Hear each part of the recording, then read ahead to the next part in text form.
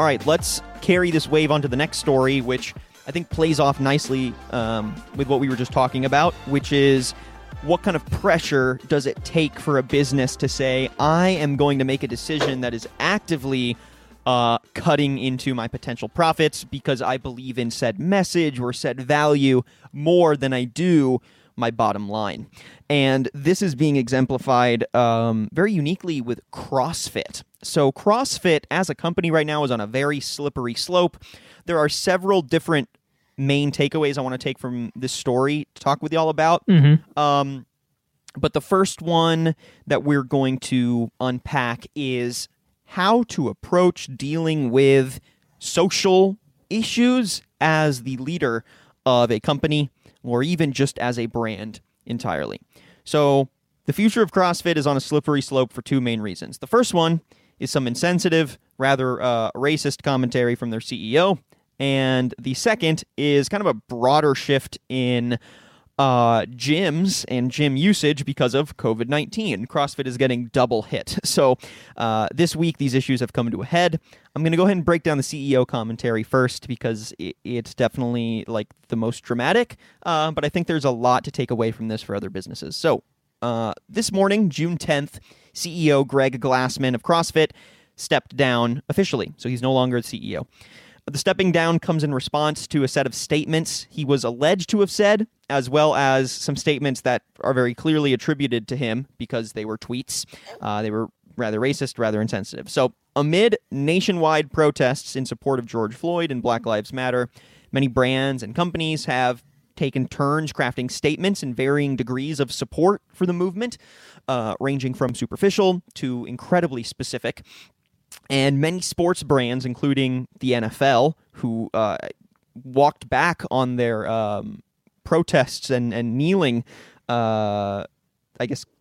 standards, which, I guess some could see as like, wow, you're a little late, my friend. But alas, they came out with statements, and the sporting world has responded actively to the situation, whether we like the response or not. However, excluded from that mix was CrossFit and CrossFit HQ. The lack of response escalated after Seattle's Rocket Community Fitness, which was previously known as Rocket CrossFit. They were a CrossFit affiliate. They shared an email chain between the owner of said affiliate and the CEO Glassman, where she was expressing concern over the lack of response from CrossFit to the movement or to the issue of the time. Glassman allegedly replied, I will censor the bad words. He said, "You're doing your best to brand us as racist, and you know it's BS. That makes you a really shitty person? Do you understand that? You've let your politics warp you into something that strikes me as wrong to the point of being evil." Okay, so, very charged response there from Mr. Glassman. We'll continue. The national scandal came after Glassman responded to a tweet from the Institute for Health Metrics and Evaluation. The tweet stated, quote, "Racism and discrimination are critical public health issues that demand an urgent response." Glassman responded, "It's Floyd-19. Oh, wow. Yikes. Like, just, wow, yikes.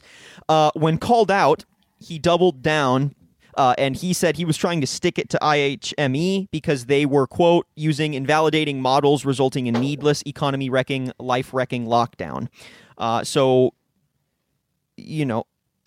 More snowballing with that.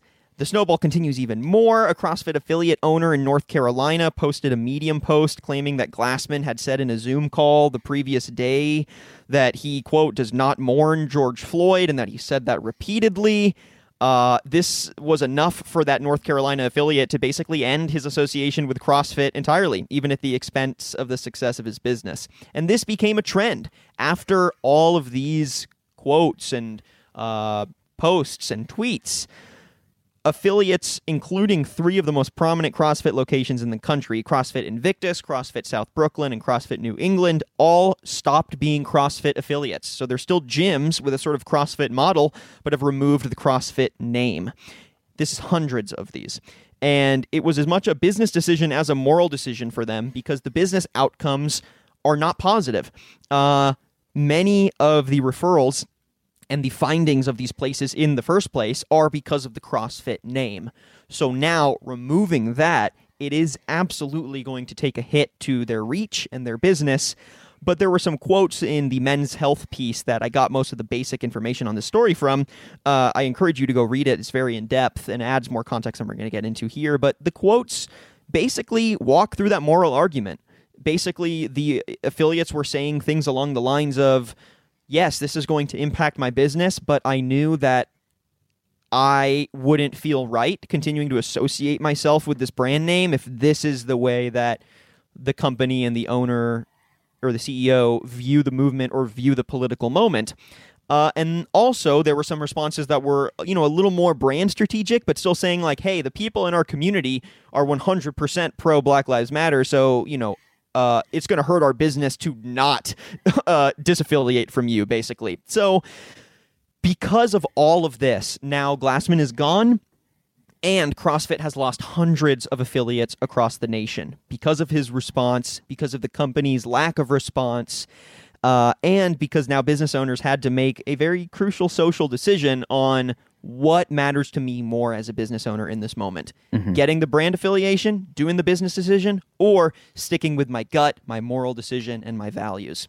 So just kind of a microcosm of what I think a lot of people individually are feeling right now, and I'm sure a lot of businesses are having to grapple with. So what are y'all's thoughts? Yeah, I'll try to keep my answer here short because I don't have a lot of nice or constructive things to say about it. But I think that the big takeaway is that, what happened with him leaving and resigning and giving up his post is what needed to happen. If not, that needed to be, I think, forced upon him by, other shareholders or board members or whatever the case may be in the CrossFit ownership structure. But here's the real point here of this is what we're talking about here is a First Amendment type of discussion where is what your ideas as a human or as a person or as, your personal ideologies, where does that end when you are the owner, the head operator, and the kind of ship leader of an organization? Where do your views and where do the company views mesh and cross over, and kind of how do those become something that isn't just your opinion but now a representation of your organization and directly to the people that you're responsible for? And when you're in that leadership role, when you have something like that, it's not to say that you don't have the same First Amendment rights as people. You have the right to say what you want to, but the response to that is going to be in turn with the sentiment of what it is that you said. So there's probably going to be people that defend this concept of, oh, well, you can say whatever you want. I'm sorry that you got offended by it, but I have that right. And sure, whatever. But the response that people are going to have to that, the fact that people are going to not be affiliated with you anymore, the fact that people are going to talk about it on, their weekly podcasts like we are, those are the types of repercussions that you just have to come to expect. And when it starts to take a big hit on your business and now is cutting into profitability, to relationships, to client retention and customer retention, then you've started to see on paper, and it's measurable that you can't operate like that. So if you're not going to change your mind to stop operating out of a place of hate for personal reasons, and you're the CEO of a company, can I at least try to implore you to do it for financial reasons and just to stop saying those things? So for any business owner or anybody that might have, a shred of sympathy for this scenario on his end, that's just what I want to leave you with. And I think it's interesting for people that operate these gyms, the franchises, I guess you would call it, or affiliates is the word you were using, Daniel. It's really interesting to me, the fact that, these are all people that these aren't full-time jobs operating these types of gyms, right? So they are people that have other jobs, have other lives, have other things that they are doing, and have other relationships. And so it strikes me just as so interesting to me that somebody who has built this empire and created this behemoth in the world of working out could be so, I guess, tone deaf to the fact that you have people from all kinds of different backgrounds that own these affiliates that are working with you and kind of relying on you to just be decent, and to miss out on that, and to I guess be so thick on this issue that's his response. I don't know. It's just very, very striking to me, maybe just how out of touch that he was with the business that he had created and the way that it had maybe grown outside of maybe his comprehension of what it was. Because just to have that kind of response and to be having those types of interactions, he had to have thought he was bulletproof. And I think in those moments where people feel bulletproof, you see exactly who they are. And in this case, we saw who this guy was. And I think I'm very happy that he is no longer the CEO of CrossFit. But they still have some damage control to do. And I feel for the people that have invested in these types of these affiliates and that sort of thing, because I have a feeling that they did not know who they were getting into business with. And so I feel bad for them in this case. But from his perspective, I just don't understand how that's the mindset that you can carry into the business that he has. Yeah. And that's the thing is, when you're responsible for the face and the voice of your company, you're responsible for everybody under that umbrella, So when you start to bring in this question of, this is First Amendment, it's really not, because you're speaking now on behalf of everybody in your organization. And that's a line of responsibility and trust and a contract that you have with everybody that you employ, that you're affiliated with, that you serve as a customer, to not breach. And it just seems like a no-brainer to me. But guys, if anybody here is listening that feels like they need that explained to them, I implore you, please listen to that. You are responsible for the well-being of everyone in your organization, under an umbrella of responsibility that you have, and keep that in mind. You are not separate from the things that bind you to those people socially, and just, on an emotional level. So I also think there can be a lot of reactionary responses often to moves like this, where it's like, how dare the snowflakes get someone fired, right? Or like, this is, I can't believe these companies are caving to these, these baby libs. How dare they, right? But at the same time, isn't this also kind of the free market vibe that is often claimed, that, hey, the free market will sort itself out. If people don't like something about the company, there shouldn't be regulation. The company will just go under because people don't want it anymore, right? That is basically exactly what's happening here. Society is moving in a direction that I would consider positive. I know that's an opinion, but if you want to argue with me, hit me up. Would love to do that.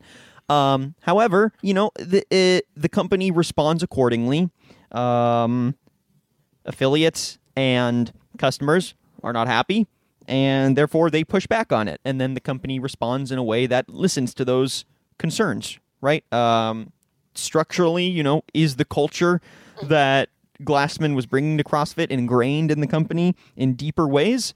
Who knows? I really cannot say, and I'm not going to claim either way. But I think it is, it's important to look at who are your leaders, who is guiding the business, how much do we want to really be affiliated with said person in brand and image, and do we need to make concessions for who someone is personally, or who they are politically, because they have a good product or because we like their business, right? It doesn't matter if they say X, whatever, their brand of whatever doesn't reflect any of that. It has nothing to do with that, so I don't really care. They could be, the devil incarnate, and I'm still gonna, buy their product. I don't care, right? Is that mentality conducive to companies, I guess, actually like finding authentic engagement with the communities that they sell to, and not just treating people like consumers, but like we were saying earlier, actual human beings. So, I think this is an example of positive growth for a brand and company. I think it's a great example of how you should handle social and business balance. And I also, I guess, just urge businesses to, not worry as much about the balance. I think the world overall is moving in a direction of authenticity. And throughout these protests, we saw several statements from companies that I'm sure people had varying opinions, but I know there were many that I saw that I read and were like, this is saying nothing, this means nothing, and at the end of the day, they just felt pressure to say something, and now they're going to move on and never bring it up again. Obviously not great. But the fact that they even felt pressure to say something in the first place is like, wow, okay. Brands feel like they have some need to respond to these kinds of things, which I think goes to show that the blurring lines between, we can't bring politics into any other aspect of our lives is kind of dissipating. And I think we just need to continually challenge that as it dissipates for it not to become surface level, super partisan, and devoid of substance. But if the introduction of social issues, societal issues, broader empathy for human beings not being something that is a politically charged sentiment, of that being brought into the workplace or being vocalized by brands, companies, and even small businesses, we want to encourage that in a positive way and not in a way that is going to kind of just further atomize our society so that companies just signal when they feel like it and then move on. That's also not something we want. So, yeah. Absolutely. This was a snippet from Business Casual with Daniel Litwin and Tyler Kern, your B2B morning radio show. Tune in Wednesdays and Fridays at 9 a.m. Central on the Simple Radio app or marketscale.com/industries.